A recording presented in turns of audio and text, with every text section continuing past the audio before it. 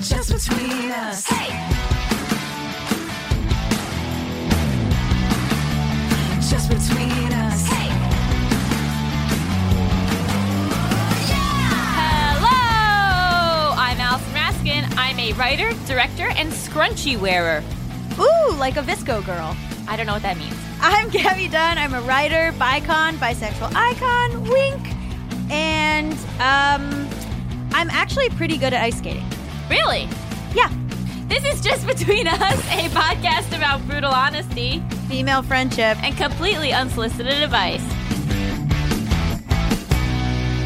Well, actually, we wanted to say something very exciting to our listeners. As you know, at the end of every episode, we rate the episode. Yes, we get rated. By our wonderful producer. But we want to open up the rating to our audience. Yeah, so if you are a fan of the show, you will have the chance to come on, call in, and rate the episode. And not only will you get to rate the episode, you'll get to listen to us record the entire episode and all the stuff that we will eventually cut because it's inappropriate. Yep. In order to win this incredible opportunity, you can leave a review, preferably on Apple Podcasts, and whoever leaves what we subjectively find to be the funniest review. Yeah, exactly. The metrics are what we like. What we like, so really pander here. Mm-hmm. We'll get to call in, listen to the entire episode, and then rate the show and be on air. Yes. We have no idea if this is something that will appeal to anyone, but if it appeals to you, please do this. We've got a great episode for you. We're going to be talking about the drag king world with Vico Ortiz, and later we'll be talking about food. And our complicated relationship to it. But first, hit it! International question! International question! International question! Catherine, Georgia, the state. Yes, as opposed to Georgia, the country, which is international. Right. They put the state in parentheses, and I appreciate that, Catherine. Okay, so Catherine's overall question is, how do you confront a mentally ill friend's harmful behavior without making them feel worse/suicidal? Oh, you have some history of this with multiple people. I guess so, yes. So her background is basically that a new friend working at a college radio station. This friend is male presenting. I did as much as I could to be there for them, listening to struggles and trying my best to empathize and sympathize. However, during this time, I was beginning to feel uncomfortable with some of the comments or looks they were giving me. Many comments made about my boobs or butt or my body in general in a sexual way. Occasionally at parties or when drinks were involved, they would touch me in ways that I was not comfortable with and explicitly express this both at the moment and later sober. Despite that, the actions continued. And then their mental health kept declining. And she said, I would not tolerate this behavior from friends that I believe are stable in their mental health, so I'm not sure how to address the issue with someone who may not be. I think a lot of people struggle with this. Maybe not this specific scenario of like your friend consistently hitting on you despite you telling them to stop. Yeah, but I think like how to talk to someone when you feel like you're going to spiral them into a depression. A lot of times it's people that want to break up, but they're like, I can't break up with this person. They'll kill themselves. Exactly. Which is so manipulative and so unfair. It is not your fault what someone does after you break up with them. Not at all. I was with someone whose mental health was rapidly deteriorating, but it was also our relationship was rapidly deteriorating. And we broke up in his therapist's office. Yes. So basically, I came with him to therapy. Yeah. And he was just starting to see his therapist again. And I was basically like, please help. And I just passed him to her. And then I left. And you felt that was kind to have him have someone to talk to immediately afterwards? Well, yeah, and also just to, like, I was there to, like, let her know how bad it was, what was going on, the situation, but also that, like, I, could no longer be in a romantic relationship with him, but I didn't feel like I was abandoning him as much as I would have had I not, like, literally transitioned him over to a trained professional. Got it. This isn't an option for everyone, but it worked out well for me. I think it's, if you are feeling like the only reason you're not going to kill yourself is because the person you're dating, like, you need to get help somewhere else because that is manipulative. And if someone's saying that to you, that's like a form of abuse. Like, that's not okay to be like, you have to stay with me or I'll hurt myself. I think that's often more cut and dry when you're in a romantic relationship because it's easy. Like, people expect you to break up. But, like, when it's a friend, it can be even trickier of, like, what to say and, you know, what is your responsibility. Because Catherine's asking about a friend, not a boyfriend. I know, but I mean, it's kind of similar. Like, you can say, like, I don't want to be friends anymore, and that person could take it the same way. Like, no, you have to be my friend or I'm going to hurt myself. You know what it is? It's those people that are just like, I don't have anyone except you. Yes. And so basically, I always use this example, but it's like, you're on the airplane and you have to put the oxygen mask on yourself before you can put it on someone else. And so if this person is like sucking the lifeblood out of you, right? You know, you have to prioritize yourself. And I think that you can have these conversations with kindness. Yeah. But ultimately, like, you do not need to stick around for this kind of behavior. They're an emotional vampire. They're sucking the emotions out of you. They're like draining you to be with them. And especially in this situation, it feels like they are really taking advantage of you in an inappropriate way. That it's not just like, oh, they're a bummer to be around because they have depression. They're like, I think, borderline sexual harassing you. Yeah, they are sexually harassing you. And I think, like, you don't have to put up with that because someone says they're mentally ill. There's like a lot of stuff where, like, for example, like, someone in my family is probably very disturbed, and they do things that are like really upsetting to me, and I just let stuff happen because I was like, well, they're ill.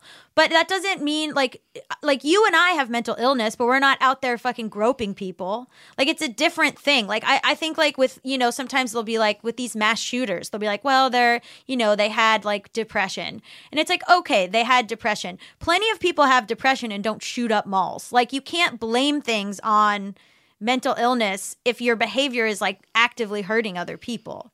And especially if you've had an explicit conversation with them about what behavior is and isn't okay, and then they disregard that. Yeah. You know, I think that to make yourself feel better, I think you can say, okay, I'm going to have one more sit-down conversation with this person, and I'm going to explain to them, like, why you need space and what's going on and how it's negatively affecting your mental health.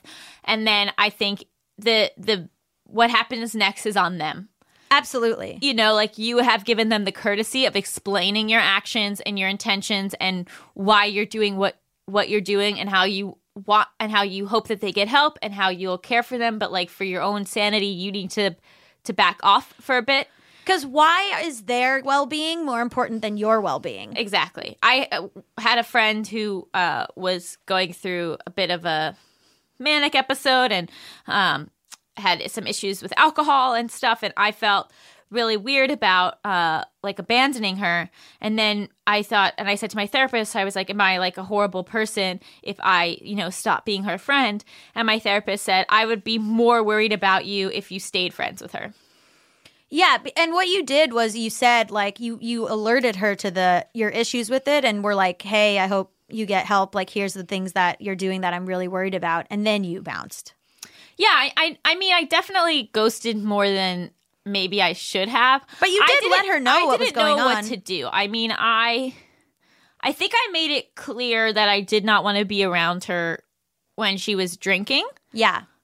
But I also did not want to be around her if alcohol was a part of her life at all. And I never said that as explicitly. I feel like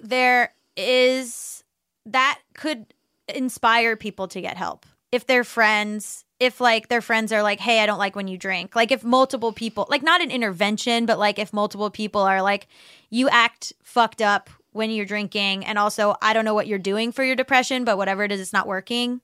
So, but like, we tried to help her, and at first she seemed receptive to that help, and so I was like completely down to be there for her. I'm saying, yeah, you did. I'm saying you did the thing. But then when it became clear she didn't want that help anymore, and she wasn't going to like work to get better, then I was like, okay, this is like really unhealthy for me to be around this behavior. So then I prioritized myself. And like, yes, of course, there's a part of me that like feels guilty and feels like a shitty person for doing that.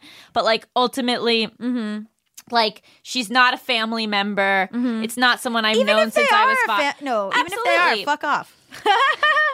Okay, I mean, I think that there's nuances. I think it's hard to say, like, explicitly this, explicitly that. I think that, I've 100% like lost friends during spells of mental illness. And at the time, I couldn't believe it. And I was like so mad at them. And looking back, I'm like, of course, why would they have wanted to be friends with me when I was like that? The trickiest part is like the fear of suicide, right? And the fear that, like, what you do will literally cause another person to lose their life. It doesn't. I understand, Gabby, but I'm saying, like, that is a fear that somebody I know, has. so I'm letting them know that, like, it's one factor, your one thing doesn't cause suicide. I don't know. Like, I briefly dated a person who then became suicidal. And I felt like I had to be in his life to a certain extent. Yeah. During a trauma period, during like an especially heightened period, and like alert his roommate and make sure he talked to his dad and like just put in a little more effort than I honestly like wanted to, because to me the risk of this person hurting themselves outweighed like it annoying me.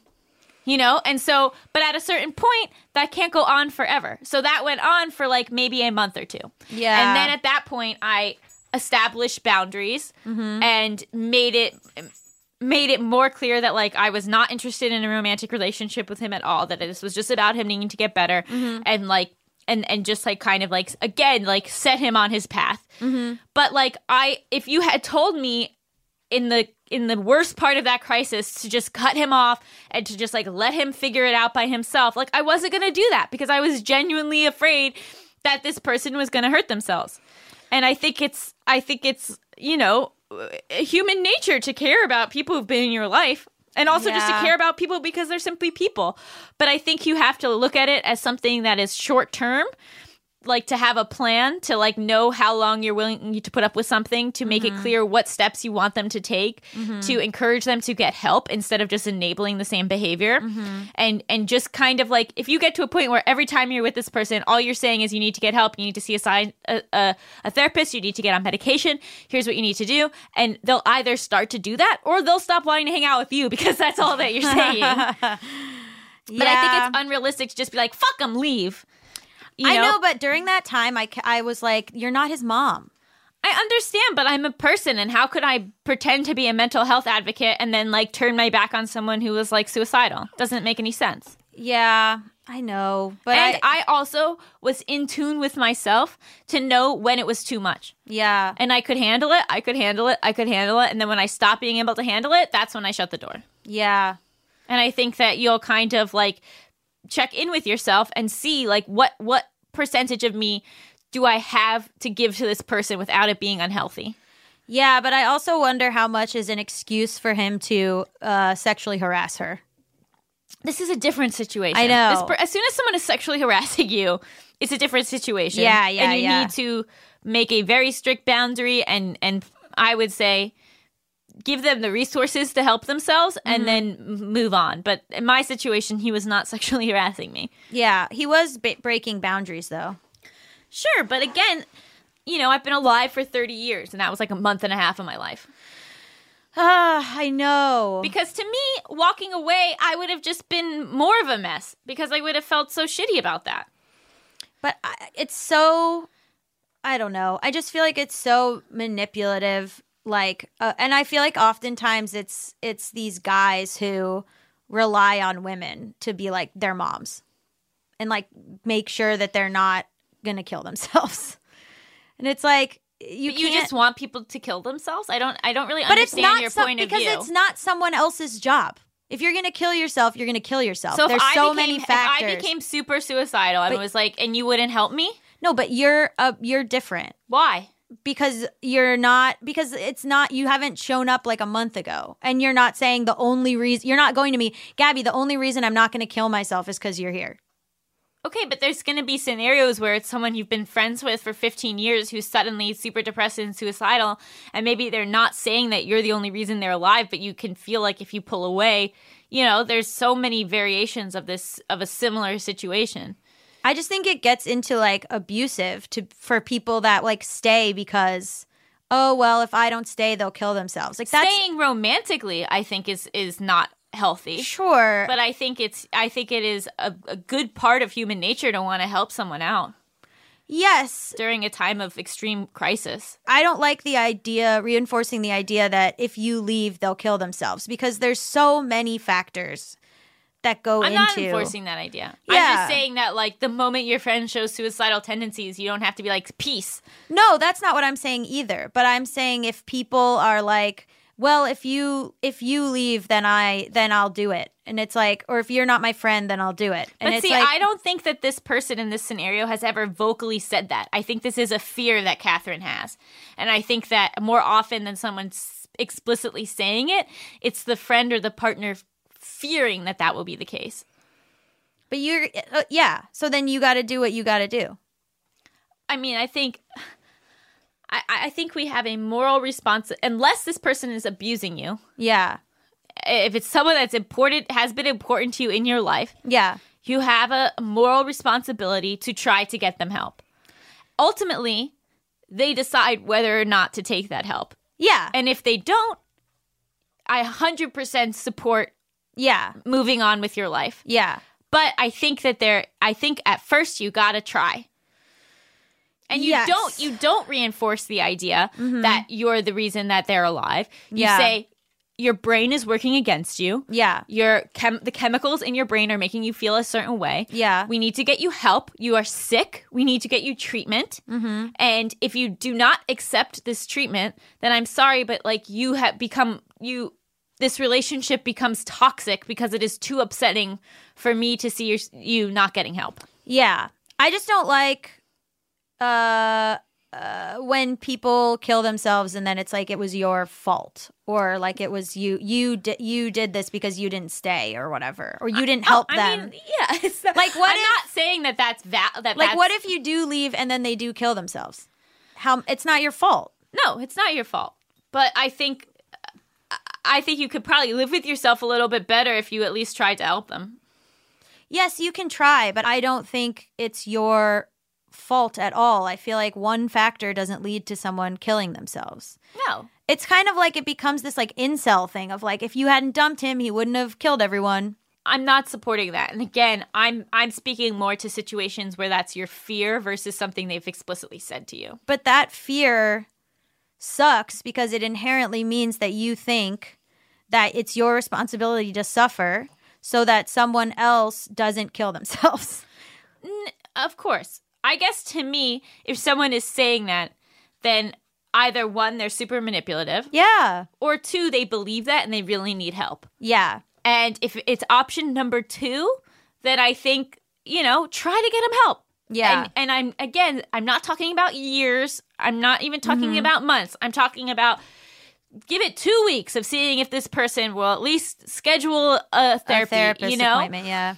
Almost think of it as like volunteer work. my Like God. you're helping somebody out. Yeah. Like in the same way you would like sign up to do like a suicide prevention Yeah, hotline. You're going to like try to help this person. Hopefully they'll take that help. And if not, then 100% you have to move on to protect yourself. Yeah. And if they do kill themselves, it has nothing to do with you. Right. I'm not Nothing saying, I'm to do sorry. with I'm you. sorry if somehow that seemed to be my message. That's No. not what I meant at all. I don't think that's what you're saying. I think what we're saying is complementary to each other. I just mean that, like, I think it's not your fault, but there is a tendency for people to find someone to blame, right? Like when Mac Miller overdosed and everyone was like, he did it because of Ariana Grande. Right. Like there is this thing of people jumping to, oh, it's your fault he did this. Right. It's not. No, it's not. It's not. And it's like pretty manipulative and like, again, like abusive and like in some cases misogynistic to think that like, oh, well, he wouldn't have done this if you hadn't put your own needs first. Like, are you kidding? I don't know. I don't like the idea also that like people believe if Catherine believes like, well, I fear that I'm what's keeping him from doing it, or if I leave, it's going to make his mental health worse. Right. It's like, what about yourself? And also like, there's no world in which you, singular Catherine, are the one who has caused this. Yeah. No, you have to take.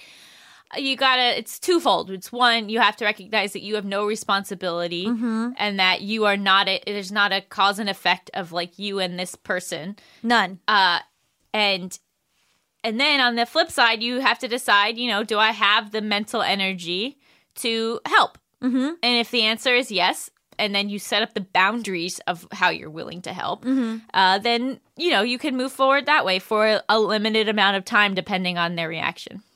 Yeah. I mean, your friend reached out and wanted to talk to me, and I just said, I'm also going through a bipolar depressive episode. Like, I can't help someone else. Right. So I'm saying you got to check in with yourself, and if you can do it. Yeah. Yeah. If you have the mental energy. And no one killing themselves is any one person's fault and any one action's fault. It's a combination of a lot of things. Correct. Okay. All right. We just shook hands over the table. No, I'm just kidding.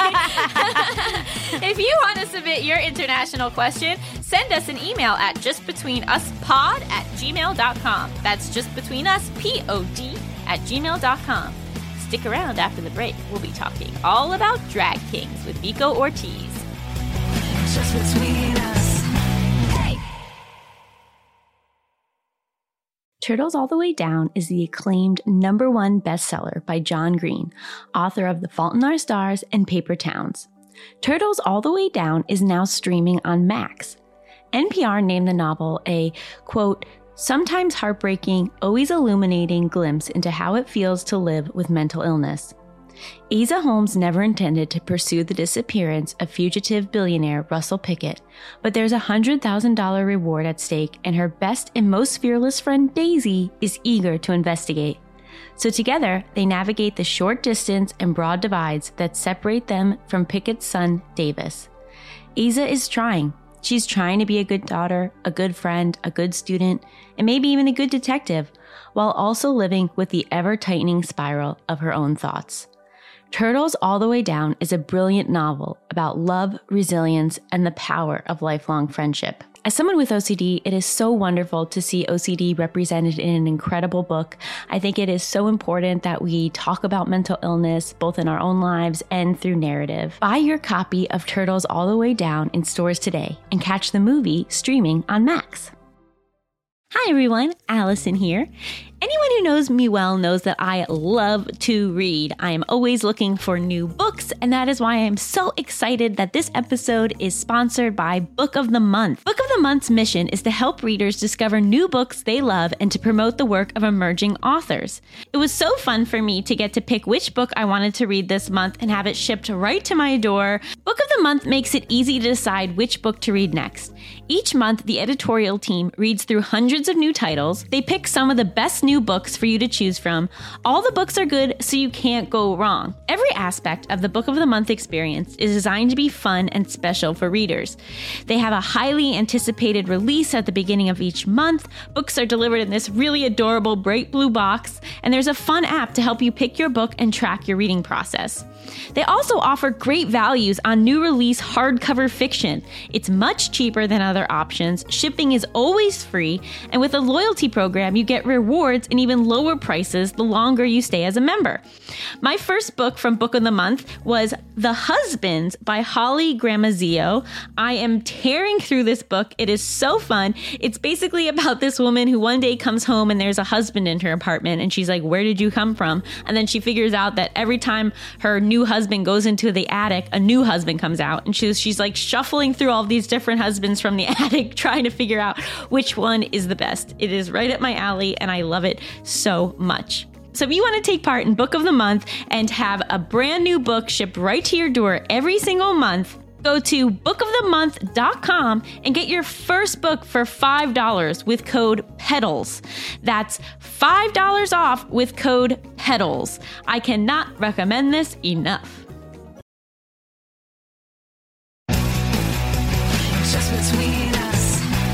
Welcome back! It's time for the juiciest, most scandalous, controversial segment known to all of podcasting. Tough questions! Ooh, ooh, ooh, ooh. Oh, it's become like a sporting event. Yeah, those are the fans. And those are the you've done before, like, oh, woo, whoa. Yeah. We have a very exciting guest. We have Vico Ortiz here, who is an actor and a buddy of mine. Vico, we wanted to bring you on because you have a very interesting, fun hobby, don't you?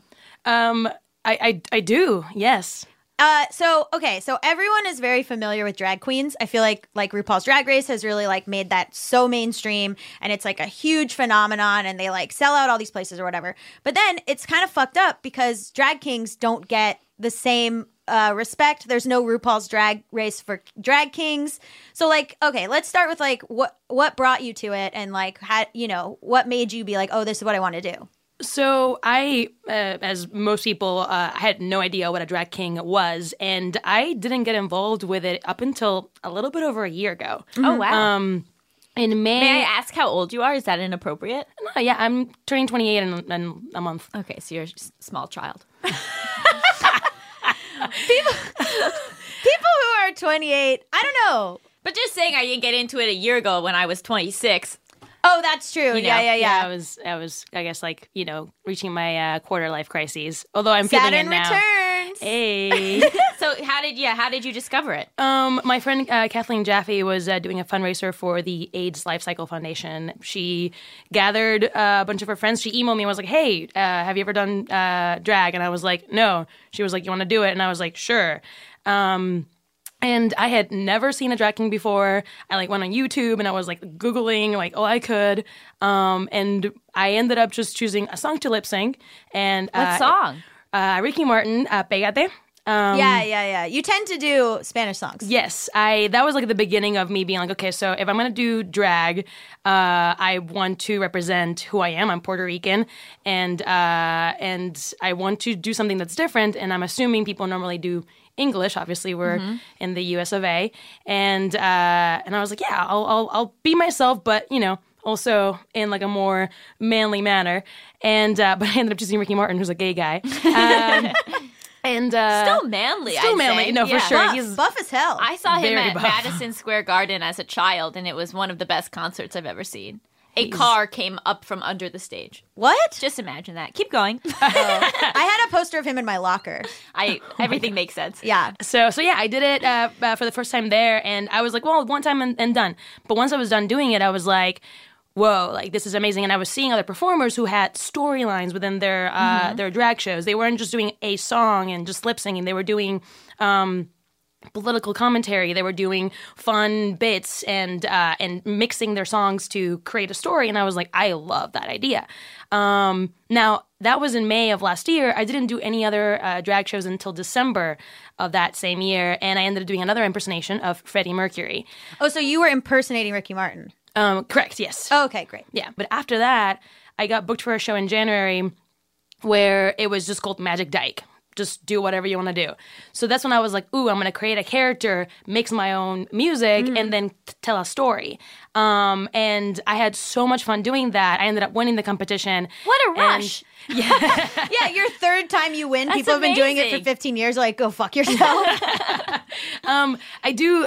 There's a bit of like having a theater background and being an actor. Like, there is this like want to tell stories and be and because everything that I do is in Spanish, I have to make sure that whatever I'm doing physically is universally understood. So people It's like the opera almost. Yeah, essentially. Exactly. You're like an idea machine over here. Yeah, I just I'll start promote taking you. notes. I'll Yeah, be your thanks. manager. Yeah, are you Vico's manager now? Thanks. Maybe soon. But yeah, since then I've been, and now I want to be more on the political, not like heavy political side, but there's some incredible performers out there who make insane political statements. And How? Skirt Cocaine is one of them, who with song and dance and just the presentation of it. He's done some sets where with certain songs and doing those types of presentations, he has a drag king set, Right. but with all these statements. So you walk out feeling moved in some way, not just like, oh, I'm throwing money at you because you're taking off your clothes, which is a lot of what I do. Yeah, you don't have to strip as part of it. You just do. I just do it Yeah. often. I did have one set where I did not strip, and it was just like a fun one where I fell in love with my mop, and my mop and I have a duet, and So very political. so political.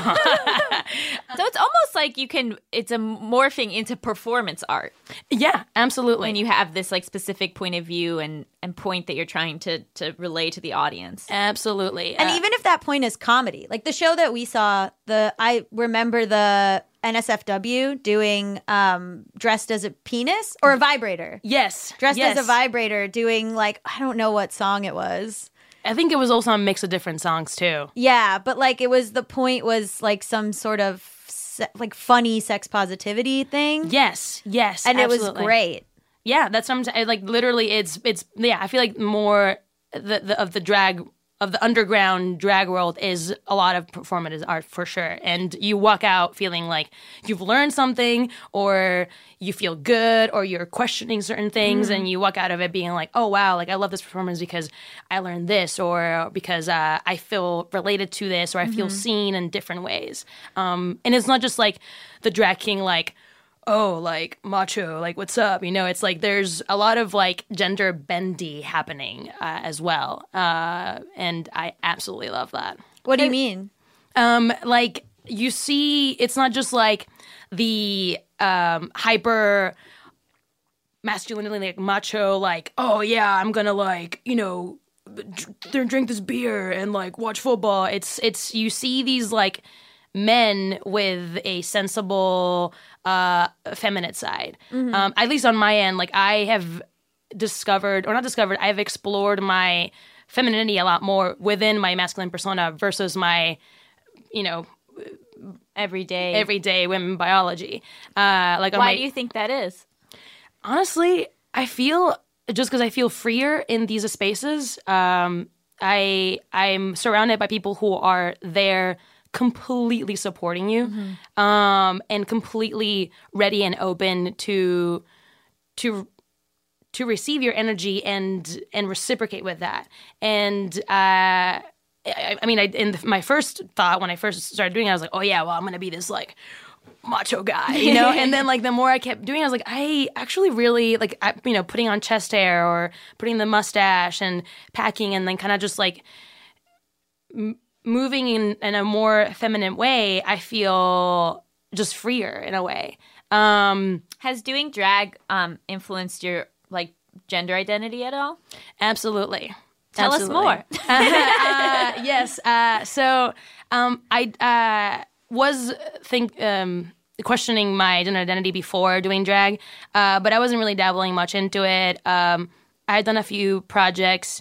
One where two non-binary people fall in love, and I started meeting more people who were non-binary, and talking to them and trying to figure it out, because a lot of the ones that I was meeting were transmasculine non-binary, and I was like, I don't feel like I want to lean completely to one side, but I also don't feel completely identified to the side that I'm currently in right now.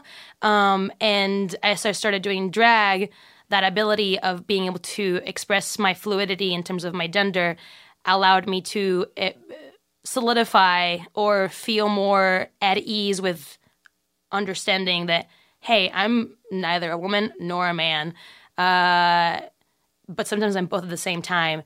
And I feel those two energies constantly flowing within me, kind of like a yin yang, and being able to present more masculine but also use my feminine attributes was kind of like a relief. I was like, oh, I get to look like a man but still be feminine, and I can also look like a woman and still be masculine, and not have to choose one side forever. And it's been incredibly freeing. Just like in the drag king community, like what is the approach to non-binary people? Is it inclusive, or has there been issues? I think all drag is valid. I think I feel like with the drag king community, I wouldn't. I mean, there is the drag king community, but I feel like it's more used as like is the drag community. Because there is so much more of people kind of just being like, fuck gender. There's a lot more people saying just fuck gender. There's a lot of more kings doing queen acts. And What does that look like? it looks like a queen. It looks just like a drag queen. There's a lot of they call them bio queens, which is just like biologically female drag queens. Okay. Yeah. It's fascinating. I actually have thought about potentially maybe just like doing like a queen act at some point. Not now, but I would have to do a lot more research and like makeup tutorials and the whole thing. But it is. I feel like in the king world, if we're gonna call it that way, it's a lot more. People are more just like fuck gender, just like do whatever, be you, put yourself out there, be weird, be creepy, be whatever, and we'll love you for it. But so you mentioned like you called it underground, and I feel like there's a big difference between that and what we tend to see like on TV or what we see out in West Hollywood. Like I was almost like, isn't all of this stuff kind of underground at this point? It's very different seeing just drag shows that are just queen led in West Hollywood versus the ones that I've seen either in downtown LA. First of all, most of the drag shows are queen heavy. And even the ones that are inclusive to all are still very much queen heavy. Why? To be honest, I feel like there isn't that. I mean, this is fantastic that we're doing this here because I do want to encourage people to see more drag shows. Period. Not just like in drag general, queens. go out and support. Yeah, absolutely.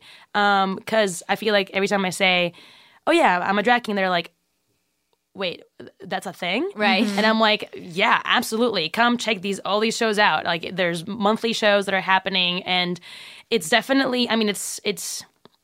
Definitely monopolized by the queen world, but I feel like there is a surgence of performance art drag. You know, obviously it's king heavy, but still is also very much like gender bendy fuckery, which is a lot of fun. I think we're all in that minority are gathering together and are just like, all right, let's start making some shows, you know, and get people to watch them and to support them.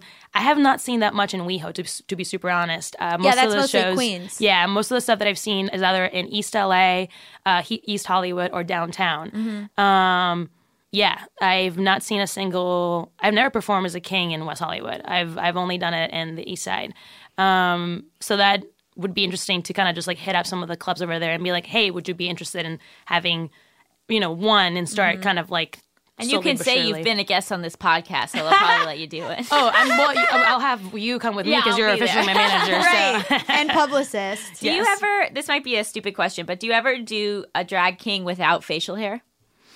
I have not personally. Do you feel like the facial hair is like a crucial part of the character for you? For me, yes. I've definitely have worn the whole outfit and not put on facial hair, and I look very odd. But I have met some kings who do it without the facial hair, and they rock it. Also, their makeup skills are like incredible. Oh yeah, they'll chisel their jaws. Chisel and, like, their jaw, do the whole thing. Their little like butt chin, yeah. And they just with that is like perfect. I feel like if I don't put facial hair or at least sideburns, it's like I still look very much like me. And literally just adding a little bit, just a little pencil stash of anything, it's enough for just like change. That's great. So can you explain your character and how that person acts differently than you? So, I have evolved the character a little bit. The first set that I did where I created my own music, I was kind of like a voyager, and after doing it, I mean, it was fun and whatnot, but then it felt a little bit too colonial, and I was like, I don't really want to. What do you mean when you say voyager? Like a pilgrim? Like a Spanish colonizer, essentially. Oh, okay. I had like armor on, and I had like the curly mustache. the mustache, the handlebar. Yeah. Sorry, I've been gone for a month just speaking Spanish, and my English is like eluding me sometimes. So I had that going on, armor and all these things, and it looked really cool. But then I was like, if I want to keep doing stuff that represents Puerto Rico. I just don't want to do always like Spanish, like Spaniard stuff. And I've been introducing this character who's a jíbaro. A jíbaro is technically like a farm worker from Puerto Rico. They come from like the from the mountains, and originally it was an insult because they come from the inside of the island. A lot of them have strong indigenous lineage and West African lineage. So it wasn't, if they called it a jíbaro, it wasn't a positive thing. But I feel like more and more so now that people are reclaiming their history and their heritage and being like, no, this is who I am. I come from here. These are my roots. Jíbaro is becoming more and more positive. I mean, I've always seen it as a positive thing. And Are you from that background? my dad is. Okay, so great. my dad comes from that background, and then my mom comes from the city, and then I grew up kind of in between. But I mean, whenever I go back home and I, go visit my family, I go to El Campo, which is like the mountains, and it's gorgeous. And the stories that my dad tells me about how they, essentially they lived from the land like 90% of the time, and slowly but surely, more of the colonialism and all that history started happening, and all that we can get on the history of that pretty deeply. But anyway, jíbaro is essentially like a farm worker, and I've been introducing this character who's a curious character, and it's not that I'm not curious as a person, but he's curious. He's a little shy at first. But as the number grows, the more his confidence grows. Yeah. And he's definitely a lot more feminine than I am. He's like more interested in like doing like hip twirls and getting down on the floor. But he's a curious guy. And What's his name?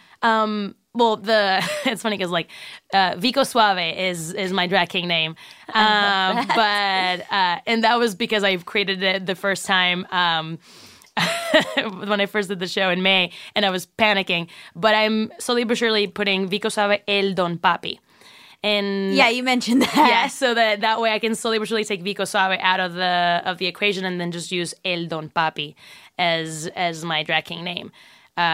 Does that mean something? I'm sorry. El Don is kind of like, or it's EL space DON. It's kind of saying like not sir, but because that's like too proper. It's kind of just saying, how would I translate that to English? Mister? Yeah. I took a guess. That's good. Yeah. Mr. Papi, like Mr. Daddy or something like that. But I love that. Yes. I'd love if they like translate it as Mr. Daddy on playbills and stuff. That would be amazing. He's also a big romantic, like passionate romantic man who just like wants to gives you flowers every day and like wants to treat you right, and but always gets his heart broken constantly. But then, it starts all over again. Have you gotten to do any political stuff with him? Not yet, but I'm really excited about it because I do want to have some. I need to figure out which songs I want to use to like tell the story. But I have a set idea about the Puerto Rican flag, which we weren't allowed to wave for like 10 years. We weren't allowed to have our flag displayed or talk about independence, or if you were heard of speaking of the national anthem or independence or just putting the flag in a window, you can get arrested. Why? Because of the U.S.? Yeah. Cool. But then you see, like, people normally don't know these things, but I need to figure out a way to like put that in a political, like, informational manner, but also kind of end with something positive. Right. And also using. I have another set idea where I want to put the evolution of like the Puerto Rican dance from like the Tainos to the West Africans with the bomba to the Jíbaro with the plena, and then that'd be cool. Yeah, it's and informative. Absolutely, because I still get to dance and I still get to like do some of the lip sync, and it's fun. And I do a little bit of that anyway. Like most of my songs that that I mix have a mixture of bomba and salsa and bachata to reggaeton at the end, where I end up taking most of my clothes. I was going to say that's the stripping music. That's is the the stripping, reggaeton. the reggaeton, yeah. But in the beginning, it kind of just like flows with that. The one I'm doing on next week has kind of that flow as well. I have a little bit of a bomba set, and I'm really excited about. And I use the cuatro puertorriqueño, which is a very it's a type of a guitar. Oh, so you're playing an instrument on No. Fake. The fake. It's Okay, all. I'm It's so all sorry. fake. Lip sync of instrument, yeah. whatever that's called. Yeah. It's Guitar Hero. Essentially, yes. But yeah, it's slowly but surely introducing my culture to the drag world, and to people who come see it.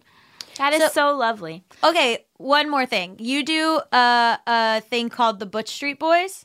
Oh, the Backstreet Butches. Backstreet Bushes. Yes. Okay, can we talk about that for a second? Of course. It is a all drag Backstreet Boys. And Which one are you? yes. AJ? Yes. Yeah, The of best course. one.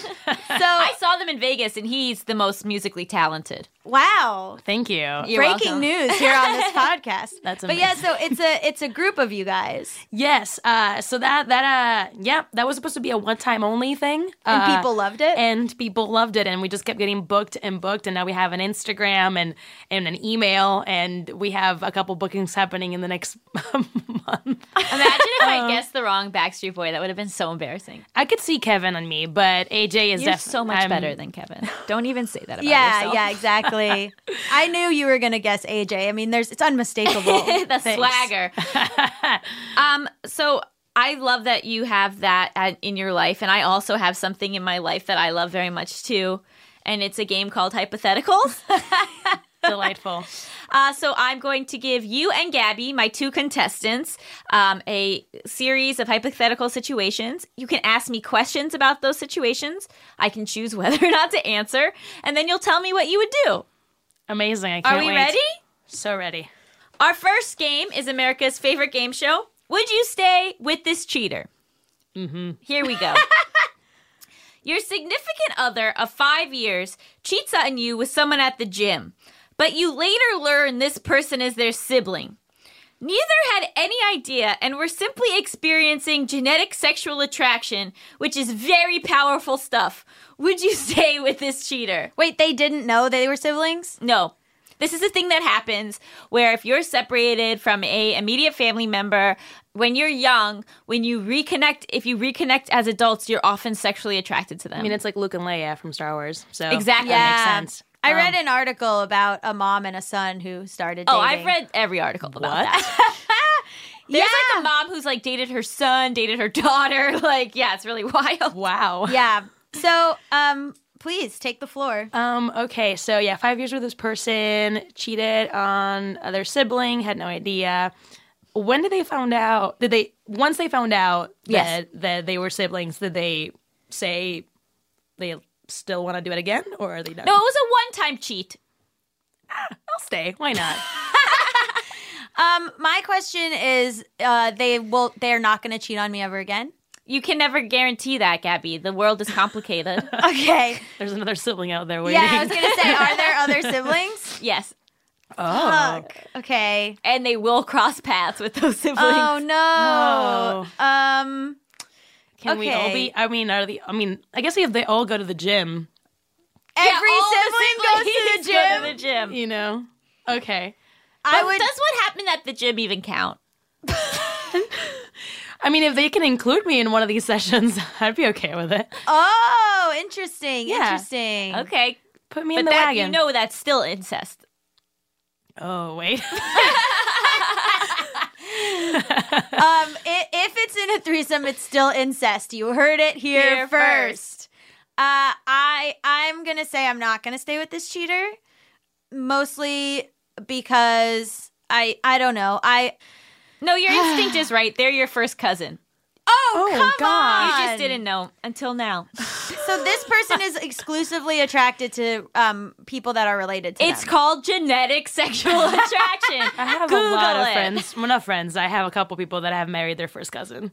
Wow. In some cultures, that's allowed. Yeah. Yeah. Our next game, is this a date? You bump into your cousin's ex-spouse, and you two get to talking about how much you hate your cousin for over 2 hours. Is this a date? It's a real family-centric theme So you stay. Like, you bump into your cousin's ex. Yeah. cousin's How ex. close were you before? Not that close, but Okay. you both fucking hate this cousin. Okay. You have questions? And you spent 2 hours, he said? Yeah. Is it like you just bumped into them and you started chatting, or? Yeah. Okay, so You it's not didn't like go you to a second location? Oh, you did. Oh, you went to a second location. Yeah, you went to a fire station that was having like an open house. Oh, that's cute. They love to do that. Aw. I think it's a date, yeah, because if they love doing that, it was one of those like, oh, you want to go to this fire station and like chat about how we. Thank you for accepting that fire stations would have open houses. I mean, I'm ready for it. It's already a weird world Yeah. in the Wasn't hypotheticals. There a Queer Eye episode about a fire station having an open house with the balloons and stuff? Oh, yeah. Yeah, they made wow. over a firehouse. Yeah. I'm going to say no, because I feel It's like not a date? No. If you don't ask if it's a date and it's not, then it's not a date. Well, that's weird because by the end of it, you're fucking. I mean, you can still fuck without being in a date. Damn it. Wow. Okay, our final game. You guys really got to get it together here. Okay. Is this person an alien or just rude?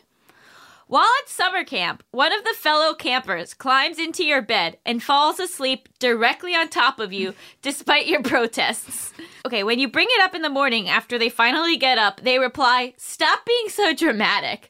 Is this person an alien or just rude? This could also be an Is This a Date? It's not, though, Okay. Oh. because you're a child. Please ask your questions. You're a child. You're a camp at camp. You're a camper at camp. You're a camper. Wait, you're a child. How old is this other camper? Same age as you. Same age.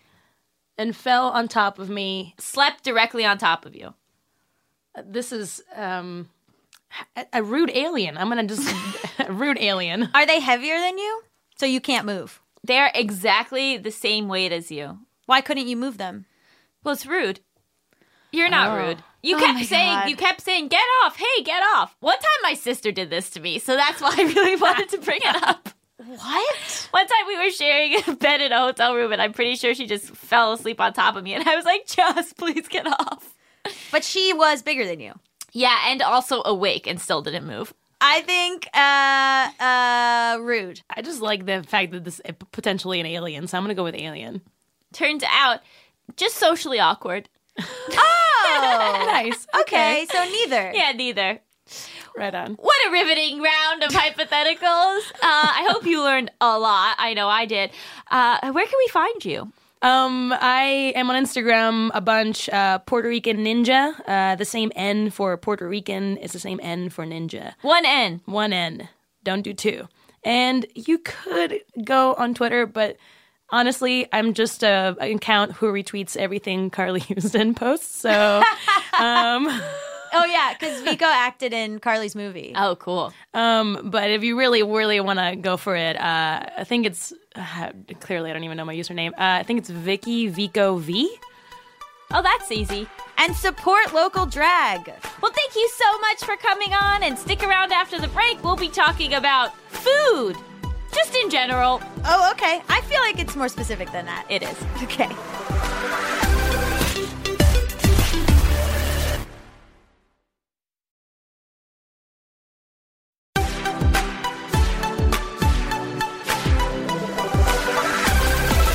Welcome back to Just Between Us. It's time for topics. XXXXXXX with Baby. X's. This is the part of the show where I randomly select a topic that I want to discuss with Gabby. Yeah, a broad topic. And this week, I want to talk about food. Okay. Because I have a tough relationship with food, and it causes probably of everything. No, my career causes the most stress, but it causes a lot of stress in my life. Yeah, I don't have a great relationship with it either. It's very okay. So I hate vegetables. How? How is that possible? I can enjoy some vegetables, but I never want them, and the idea of them is often repulsive to me. Like what vegetables do you like? I like artichokes. Yeah. That's it? What? Okay. Like, I but- always want an artichoke. Everything Yeah. else I have to be in a certain mood for. So, like, I'll eat, like, I like onions, but onions don't have any nutritional value. You don't eat salads? I don't really like salads. Oh, they put a sweet greens near my house now, and I'm very excited. I hate sweet greens unless they want to sponsor the show. Oh, I love a good like mixed salad, you know? I know. I want to be healthy, but Yeah. I do not like healthy foods. And it is a constant battle for me. Because it's like, and also, What about smoothies with vegetables? well, they're gross. And also, They're gross? Nah, come on. You get a Jamba Juice? Jamba Juice isn't healthy. Yeah, you put like some veggies in your Jamba Juice. Nature Well. Do not go to, these are terrible smoothies. Okay, but I just mean like there's vegetables in those. Yeah, but like it's not, there are healthy smoothies and those are not places that provide Okay, them. well, whatever. I just mean like you can get vegetables in other ways. Yeah, but see, another issue here. Baby food. Okay. I've honestly thought about eating baby food. I and think it wouldn't be that bad for you. A little bit. Yeah, I don't think it would be that bad for you. It's also hard because I have a lot of stomach problems. And so a lot of times, like if my stomach is acting up, like I don't want anything other than just a carb. Yeah. Like anything else like feels like it will make me sick. Yeah. Like if I could change anything about myself, it would be that I liked more foods. Like Well, I think, yeah, let's just say you don't like a lot of foods. And I think that people like look at picky eaters and are like, oh, they're so difficult. And I want to be like, I don't want to be this way. Yeah. Like, oh my God, I would do anything to not be this way. Have you ever had like zucchini pasta, like at a vegan place? Maybe. 'Cause they'll, like, I've had trick you. spaghetti squash. Yeah, it'll like trick you into having a vegetable. But I don't know how to have enough on a regular basis. And and my boyfriend is like very into vegetables and like literally last night was like, you have to eat more vegetables. And I was Well- like, no. And then he was like, yes. And I was like, well, then you have to prepare them for me because I don't know how to do it. You can just like saute up some zucchini. Spinach? You like spinach? No. What? Sometimes I'll be able to eat spinach. Wow. Do I like spinach? Hell no. That's crazy. As zucchini, I need it to be so thinly sliced that I can barely even tell what I'm eating. Oh my God. I like, when I see like a plate of just like steamed vegetables, it baffles my mind that anyone could eat that. Really? It's repulsive to me. Oh man. I like vegetables. I just don't cook enough, so sometimes they go bad. But I that's not my problem. I can eat that stuff. I just have like I have anxiety or something, and so like I forget to eat. Like my anxiety manifests in like not eating enough. So I wish I had that. I'm like very resentful of having to stop for food. I hate it. You don't get hungry? I do, and it makes me very sluggish, and it like affects my mood. But I have I never know what I want to eat. No clue. You could be like, "What are you in the mood for?" I don't know. and I rarely have like a craving where I'm like, "Ooh, I want this." Like if it's in front of me, cool. But Like, do you think you're someone who could survive just on like a protein shake? Or, I like, wanted what was that thing? Soylent? Yeah. So I did Soylent for a while. I didn't feel like it was providing me enough energy. And also, wow, the poops. I am always anxious about choosing what to eat. I'm resentful that I have to like go and get food or buy groceries. And it makes me like, I have had things where it'll be like 5 p.m. and I haven't eaten and I'm tired and I'm shaking. And like, I have to like, and then when I do eat, I'm fall asleep. Like I am so bad. I think that you need to have a schedule. I know. You need to eat every 3 hours. Like an alarm. I have to like I should set an alarm on my phone. Even just like carry granola bars in your purse. Yeah. Because Here's another thing I don't like. Fucking granola bars. really? Yes, all the healthy ones I find repulsive. Oh. The unhealthy ones, sure, but all the ones that like are actually good for you, I hate them. Oh. I mean, yeah. I've lost like but I think this is bad. Like I think it affects like my mood and like my ability to do work, and like it's very like I think I have some sort of like disordered eating. Not an eating disorder, but like disordered eating where like I don't eat enough because it like affects my heart rate. Like it makes me Oh more yeah, anxious. I go crazy if I'm hungry. Yeah. You hear me all the time. I'm like, we have to eat. Yes. I need a snack. I have to, like, that was a big thing. And working with my gastroenterologist helped a lot. Like, I have to eat every few hours or I will not do well. Yeah. And, like, prioritizing that and making it clear to the people in my life that, like, I'm sorry, but, like, I have to eat. Like, I can't just, like, wait for you to come to dinner and, like, have you push dinner an hour. Like, I now know that I have to snack. But how often when we're together are you the one that's like, we got to get lunch? Or we gotta do this. You've never wanted lunch. I've never asked for lunch. I've never Alexis, my friend Alexis, I think it's great. If we're hanging out and we're writing and stuff, I'll be like, oh, I'll just wait till 3 to go have lunch. And she'll be like, I'm gonna cook something. Do you want some? And I'm like, oh, amazing. Imagine being able to cook something. That sounds so cool. Oh, but I'll never. It's never my idea. Have you ever talked to your therapist about it? No. Maybe bring that up. Yeah, because it just doesn't occur to me. And it's bad. I've like woken up at night with like hunger pains. Wow. All I think about is food. Really? I'm constantly planning my next meal. I'm constantly thinking about when I can eat next. I'm thinking about how much sweets I can have without gaining weight. I want it over with. You don't enjoy eating? No. All I care about is eating. Like to the point where it's like become like an unhealthy obsession of mine. Really? Mm-hmm. But you're trying to keep yourself like energized and moving. Right, but like I wait all day to snack at night.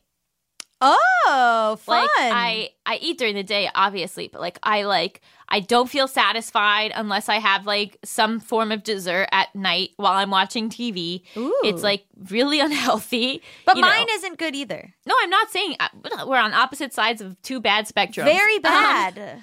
Like I have like a real difficulty stopping myself from eating a lot at night. Oh. I can do better during the day, and then at night I like lose all self-control and just like shovel like the same calorie count as the whole day like into my mouth at night.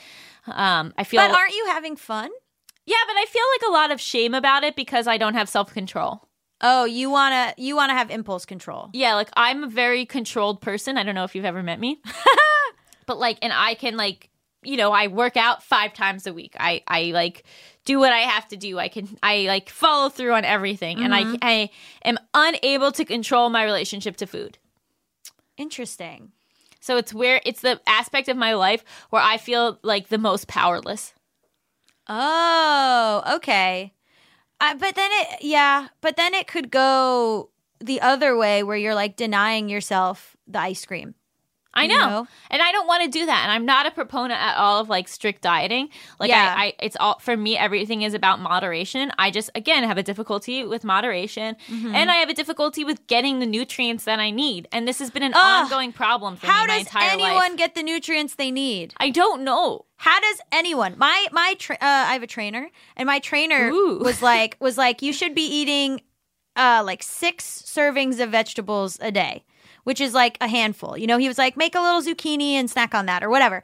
And it was snacking on zucchini. It was so, I mean, I like vegetables, but thinking of 8 different or 6 different little vegetable meals I could have during the day, that was my whole day. How am I supposed to write? How am I supposed to like have multiple hang servings out with at the people? same time? Well, I mean, I just was like, having that be the forefront of my mind, I was like, when do I have time to hang out with people? It's overwhelming. Like, it's really, that's why I prioritize it so little, because I'm just like, I resent having to stop. I resent not liking things. This is horrible. It's exhausting. I feel bad because there's probably like chefs and like foodies listening that are just like, what the fuck? But we're both just like, I mean, 3 times a day, every day? You kidding What are you me? talking about 3 times a day? I eat like 6 times a day. Yeah. And you got to make decisions that whole time? And like healthy snacks. Like, Ugh. you know, I guess I just feel like it's something nobody talks about. How annoying food is? Yeah.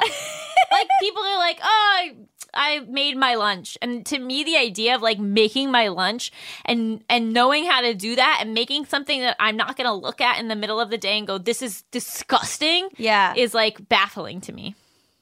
Yeah. Let's see if Melissa feels the same way. Come on in and rate us. So do you like to eat? This is so complicated for me because I Right? I love to eat, but like it's time. Like I love to cook, but like I can't cook because It takes I forever. don't have the time Takes to cook. forever. And the And cleanup? The cleanup is like the worst part. Ugh. I did Soylent for a while too. Yeah. for Doesn't like it taste awful? no. No. I did the one that was in the bottle, the chocolate one, and it just Yeah. tastes like chocolate milk. Yeah, and I also like love milk. In my older age now, I have become lactose. Wait, you drinking milk? Like in a cup? That like I used to like drink like a gallon of milk like every week. I have dairy problems, and when I worked at the Boston Globe, I would order this fettuccine Alfredo like every day, and I would just carve out half an hour afterwards just Yeah. to poop.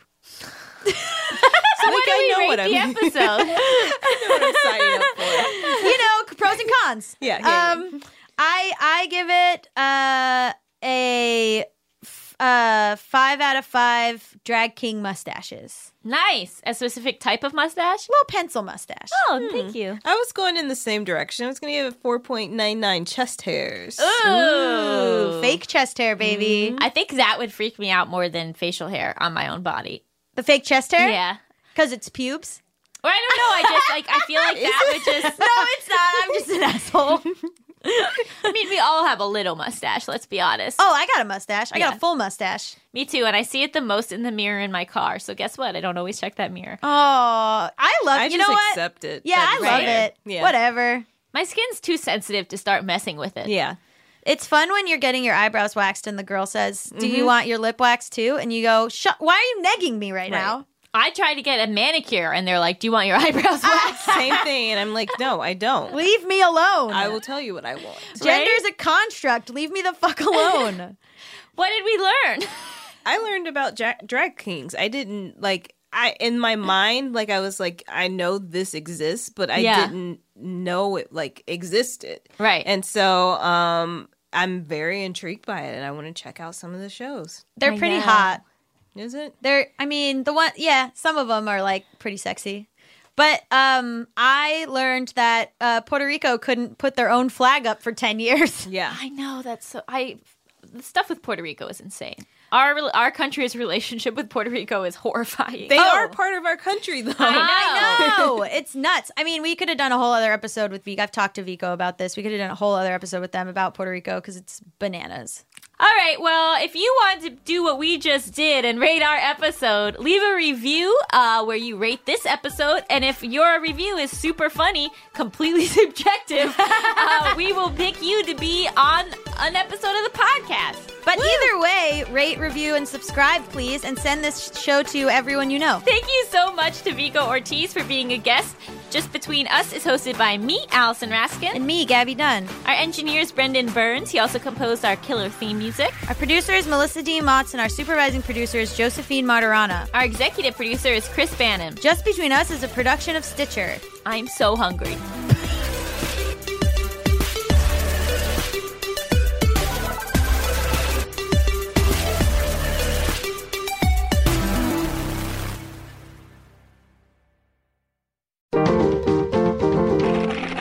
Stitcher.